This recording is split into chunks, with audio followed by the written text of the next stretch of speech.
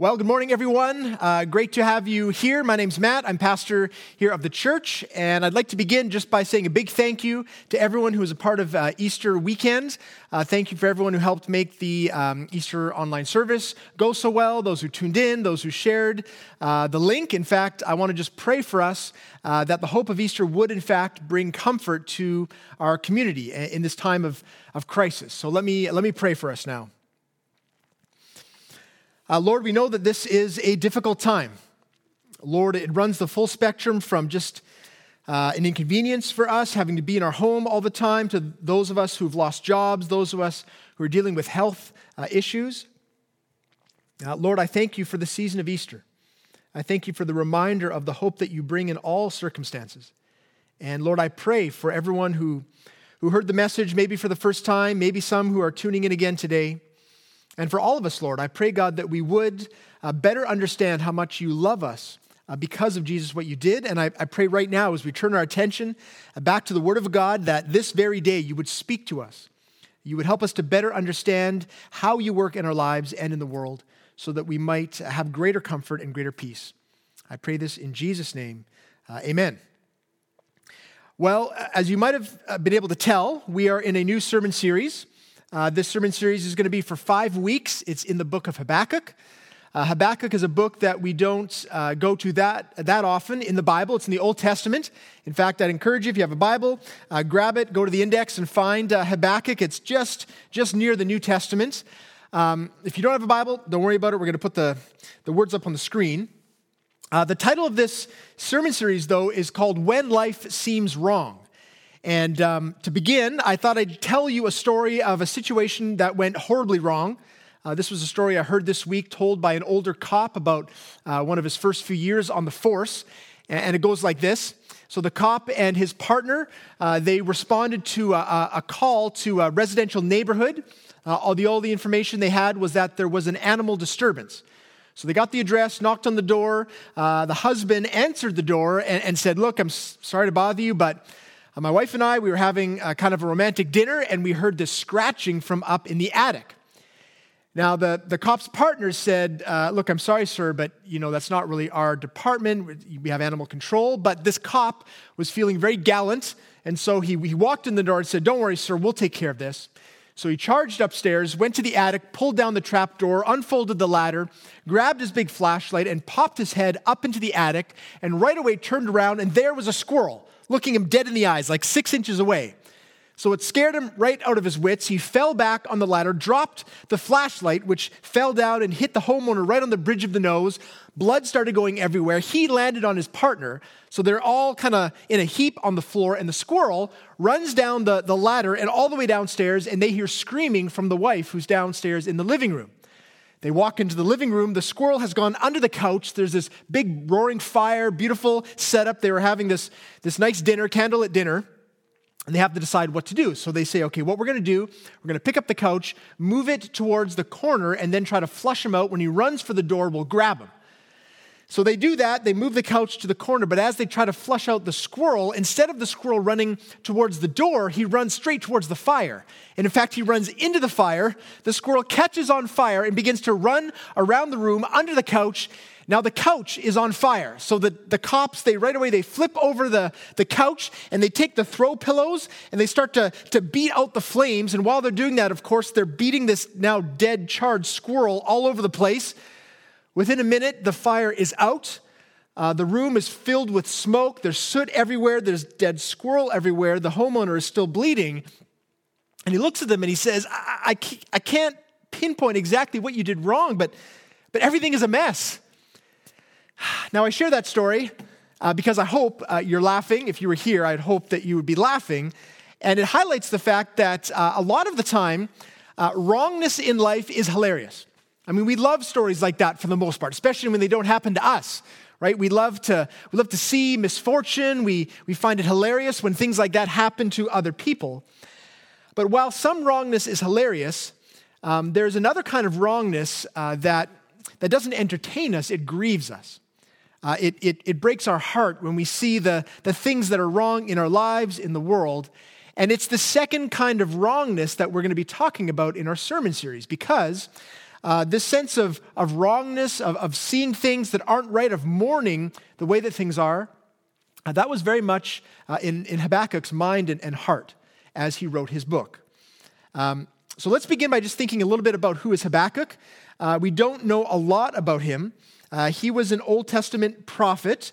He lived in Judah, which is the people of God at the time, around the beginning of the 500 BCs. We know he's a prophet because in the very first verse, today we're going to be in verses 1 to 11, but we see this, the oracle that Habakkuk the prophet saw. So the way things worked for prophets, they would receive oracles or visions, and usually it would be a one-way street. So they would receive from God, they would communicate that to the people, but with Habakkuk, it's a little bit different. Because Habakkuk, he is aware of the wrong that's going on around him, and he's frustrated. So frustrated that he wants to have a dialogue with God. Kind of like Job, he brings questions to God. He asks him essentially, Lord, what are you doing with all the wrong that is going on in our world? And so that's what we're going to look at throughout the entire book. But for today, we're going to look at their first interaction between Habakkuk and God. And so we're going to see Habakkuk's question, God's answer, and then a few lessons that we're going to apply to our lives today. So we're going to begin with Habakkuk's questions, and this is from verses 2 to 4, and it reads as follows. Habakkuk's complaint. He says, O Lord, how long shall I cry for help, and you will not hear? Or cry to you violence, and you will not save? Why do you make me see iniquity, and why do you idly look at wrong? Destruction and violence are before me, strife and contention arise. So the law is paralyzed, and justice never goes forth. For the wicked surround the righteous, so justice goes forth perverted. You can see right away that Habakkuk, he's pretty worked up. He's very passionate, very, very descriptive. There's actually a few different questions that he has for God, but they all amount to the same thing. God, evil is running rampant. I've been praying to you about this for a long time. God, when are you going to do something? When are you going to do something to address all the evil that's going on in the world? And specifically, though, what he's talking about is not just the world at large, but the people of God is his focus. When it says there in verse 4, he talks about the wicked, really he's speaking about Judah itself. And that's why Habakkuk is so grieved, because he's looking at God's people, those who know the laws of God, those who are supposed to have faith and be following him, and he sees that sin has not just tainted their community, but it is defining who they are. He describes things like violence and iniquity, destruction, strife, and contention. You get the sense that the very moral fabric of society is being completely torn apart. No one cares about the things of God. No one cares about each other. They're all out for themselves. Now, historically, we know a little bit about how this came to be. Judah's king at the time was Jehoiakim, and we know from other parts of the Bible in 2 Kings 23 that he was an evil king. It says he did evil in the sight of the Lord, and that he filled the streets of Jerusalem with innocent blood. And so when Habakkuk says that the law is paralyzed, he really means that the law is paralyzed. Those who were in charge, those who were in leadership, who should be enforcing the laws, they were the ones who were corrupt. And we know what happens when there's corruption at the top, it begins to seep into the rest of the community. But Habakkuk's focus here is not really on how things came to be. His focus really is on God, what are you going to do about it? You see his questions. Verse 2, how long shall I cry for help? Verse 3, why do you idly look at wrong? The sense we get here from Habakkuk is that he's not just questioning God, there's a tone of judgment, a tone of that he's taking the moral high ground and accusing God of apathy, that he doesn't care anymore. If you're a parent with young children, you probably know this tone, because when kids cry out injustice, they are indignant that their parents will not come and deal with things right away. For example, imagine a mother in the house, making lunch or something, and two of her daughters out in the backyard, and there's some wrong that happens. What will happen every time is that the one who's been wronged will cry out, Mom, Katie's bugging me. Katie was pushing me on the swing, but she wasn't pushing me in a nice way. She pushed me in a mean way, so I fell on my face. And if there's any hesitation, any pause, where the mother does not immediately run to her aid, then the crying continues. Mom, don't you care? And the tone is one of saying, Mom, how do you not see the injustice, the evil that's being done in your home? How can you not respond? That's the sense we get from Habakkuk, that he's not just complaining to God, there's a sense of judgment, which is a very precarious position for a prophet to be in. But we should acknowledge the fact that at least Habakkuk is really grieved for the right reasons. See, he's really grieved about sin. A couple of questions that I think come to mind that we should ask ourselves before moving on to God's response are these. Number one, are we grieved by sin like Habakkuk is here? I mean, there's lots of times where we're bothered by things, where we sense wrongness in our world and in our lives, but very often I think it's because things just aren't going our way. That we wish that, certain opportunity would work out, that we wish that a certain day would happen in a certain way, and it doesn't, and we're frustrated and we're upset. We should be wondering, do we really respond not just to the sin that's done against us, but just to the presence of sin in our community in the same way that Habakkuk does here? The second question I think we should be asking ourselves is, are we praying like Habakkuk does? I mean, he would have real reason to not want to pray anymore, to be cynical, right? I mean, he's been praying for years.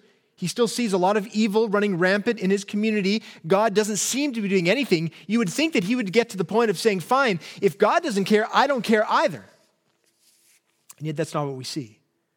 We see that Habakkuk, he has questions for God, yes, but he doesn't doubt that God is there. And when push comes to shove, he is still praying. He's still hoping that God will be the one to do something about it.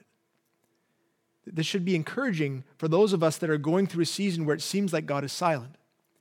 What we're going to see here in God's response, indeed through the whole book of Habakkuk, is that in those times where our faith is tested, where we're waiting for a response, it may seem like God is doing nothing, but in fact, God is at work. And we see this very clearly in God's response. God says to Habakkuk, look, you think I'm not doing anything, but actually I've been doing things that you can't even see or imagine. So let's look at God's answer. So the essence of Habakkuk's question was, God, when are you going to do something about everything that's going on? The essence of God's response is, I am. I have been doing something. And we see this at first here in verses 5 and 6. So God answers, look among the nations and see, wonder and be astounded. For I am doing a work in your days that you would not believe if told. For behold, I am raising up the Chaldeans, that bitter and hasty nation, who march through the breadth of the earth to seize dwellings not their own. Now, God's saying two things right away. At first, he's saying, look, you don't think I have a plan? I already have a plan in motion. But to understand his plan, we need to understand who the Chaldeans are. The Chaldeans, another word for them, name is the Babylonians. The Babylonians were a giant empire at the time, one of the largest ancient empires, certainly the strongest at the time. They were a battle-hardened nation. They had spent most of the last 100 years battling with the Assyrians. So they were a culture of war and violence. And what we see here is that God is saying his plan to deal with the evil in his people is to bring the Babylonian army into Judah to conquer his people, to rebuke them for their sin.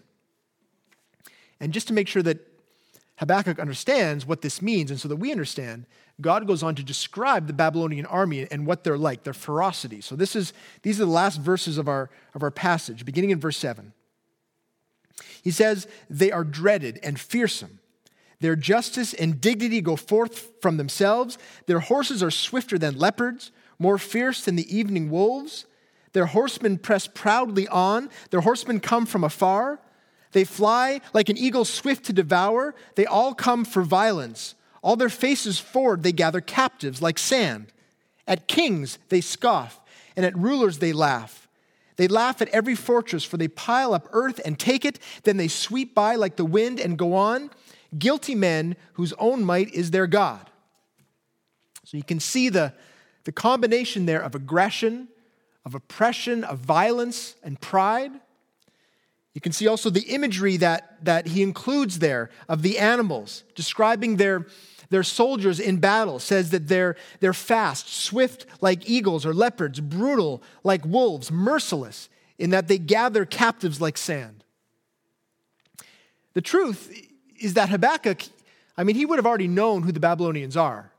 That was part of their strategy. They wanted everyone around them to be in fear.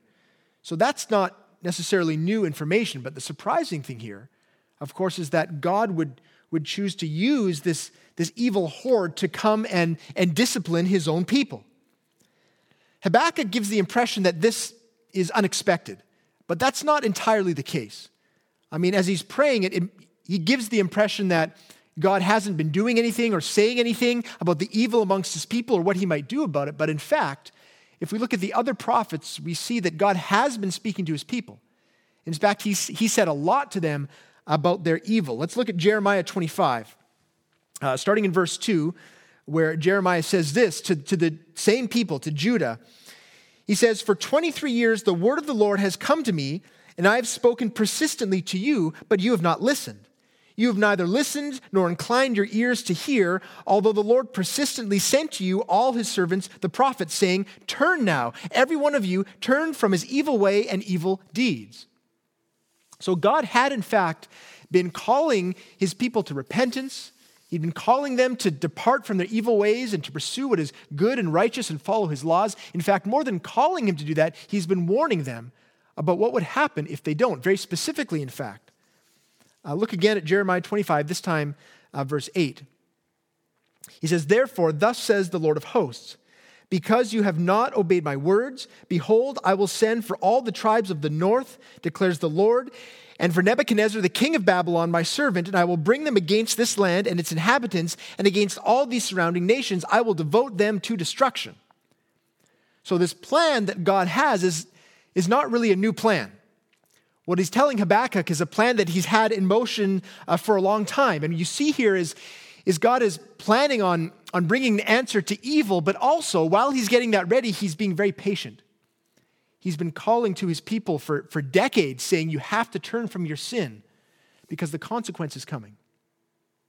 So that's the first interaction between Habakkuk and God. We see Habakkuk's question.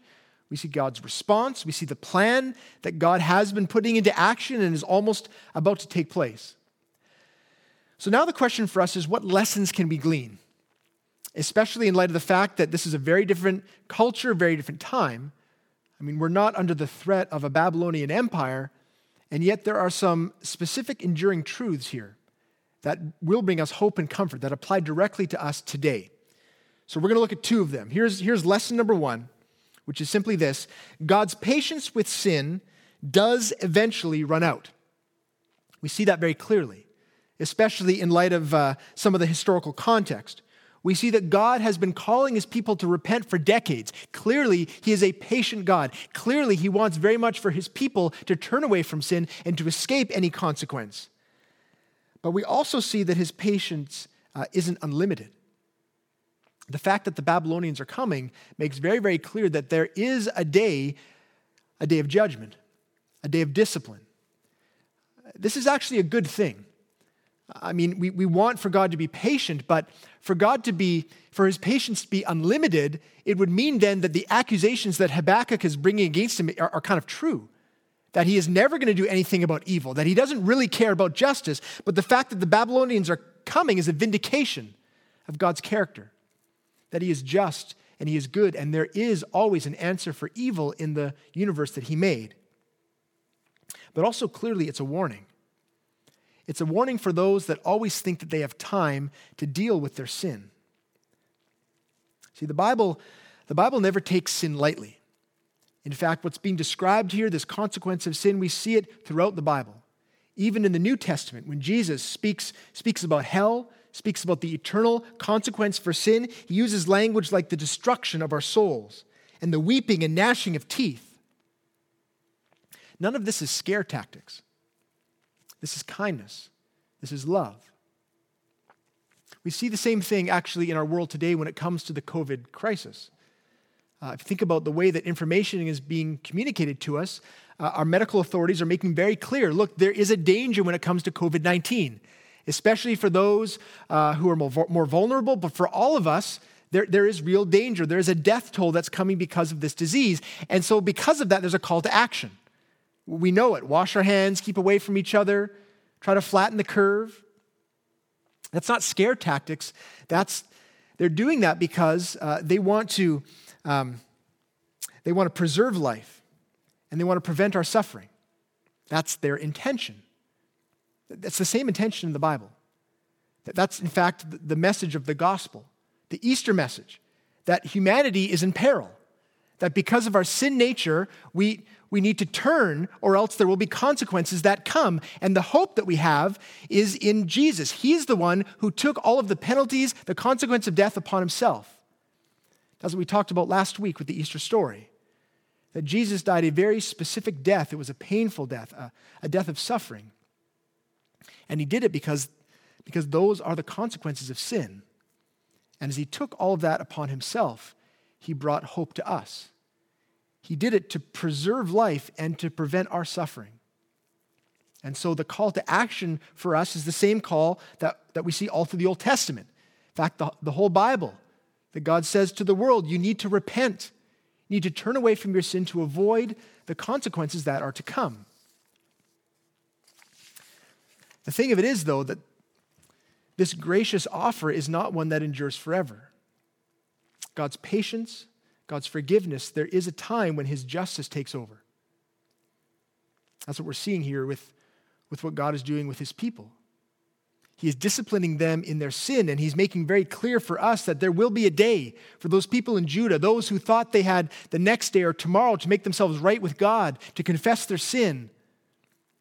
And yet they look on the horizon, they see the Babylonian hordes coming, and it's too late.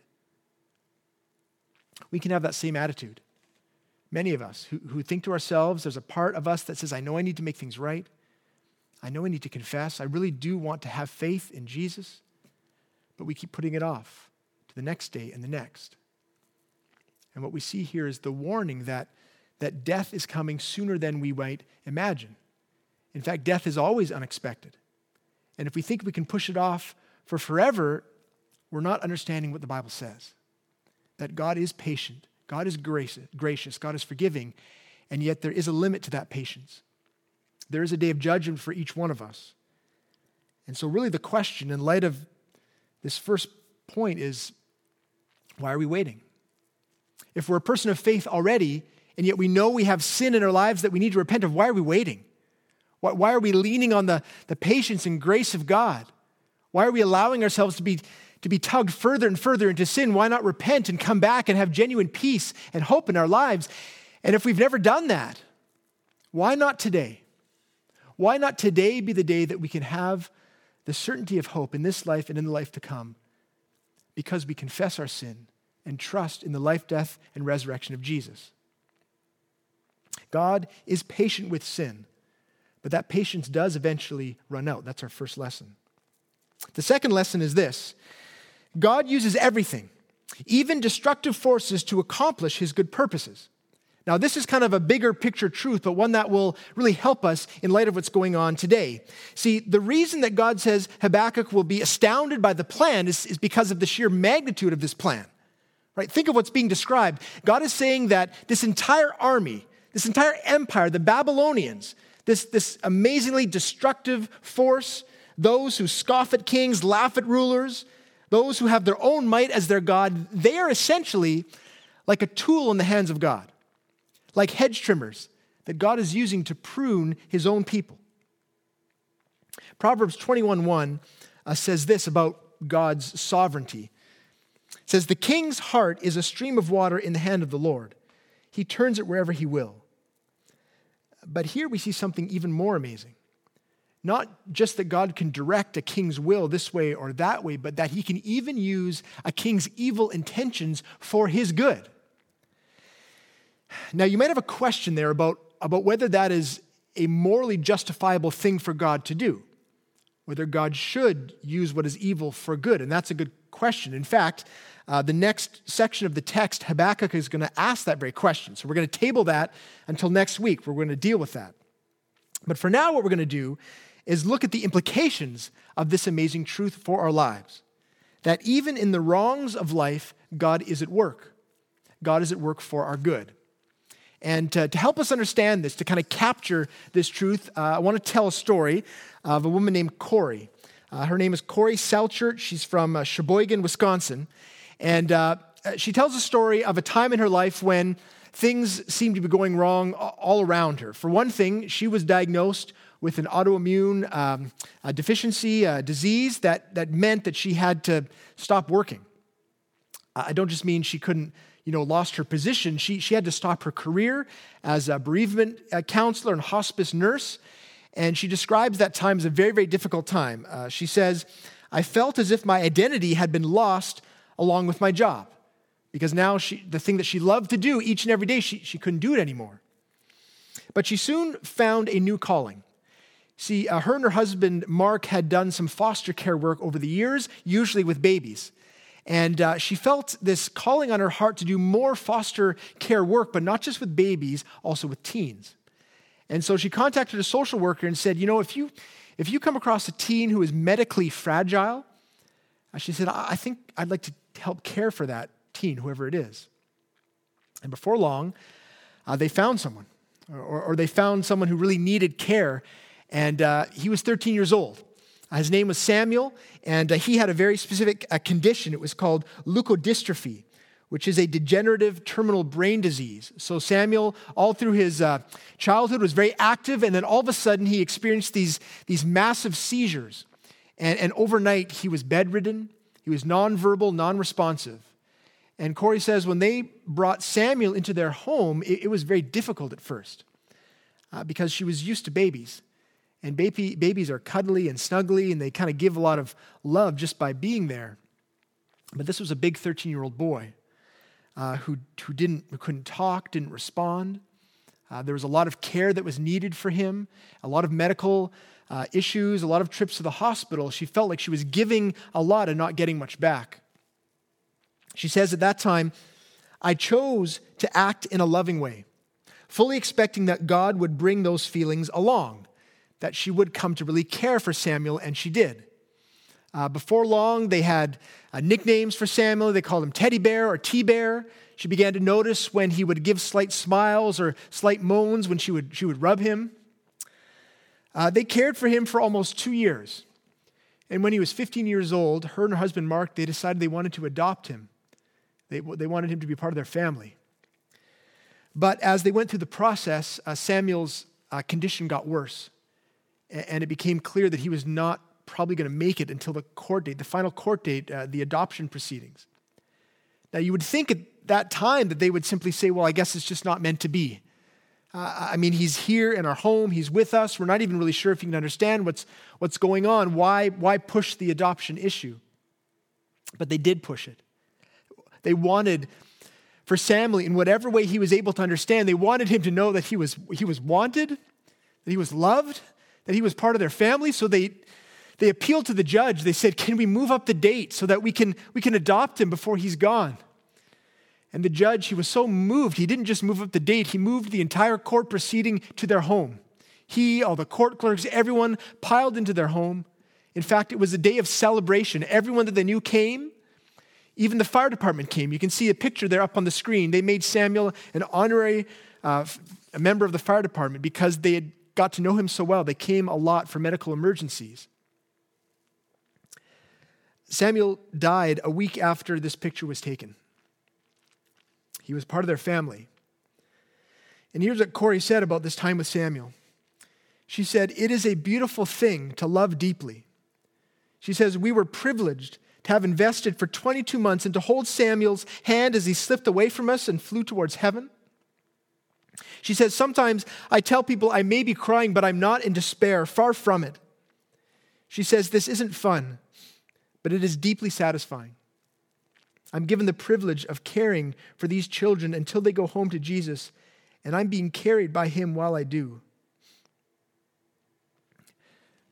See, it would have been very, very tempting for Corey to look at all of the wrongs in her life, her own health issues, Samuel's health issues, and to allow those wrongs to eclipse everything else that was going on. It would be very understandable for someone in her position to be praying and saying, only God, how could you let this happen? How could you let this happen to this poor boy and to me and this whole situation? It's so difficult. God, when are you going to do something good in our lives? But if she had had that point of view, she would have missed all the good that God was already doing.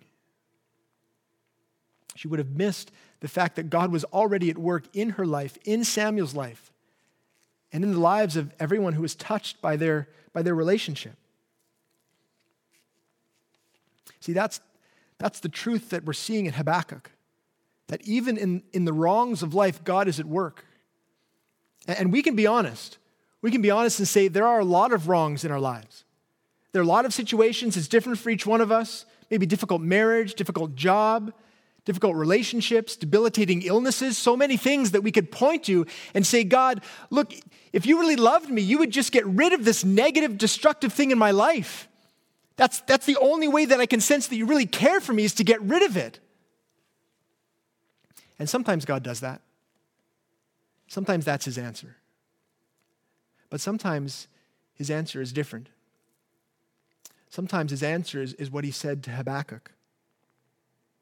Sometimes he says, look among the nations and see. Wonder and be astounded, for I am doing a work in your days that you would not believe if told.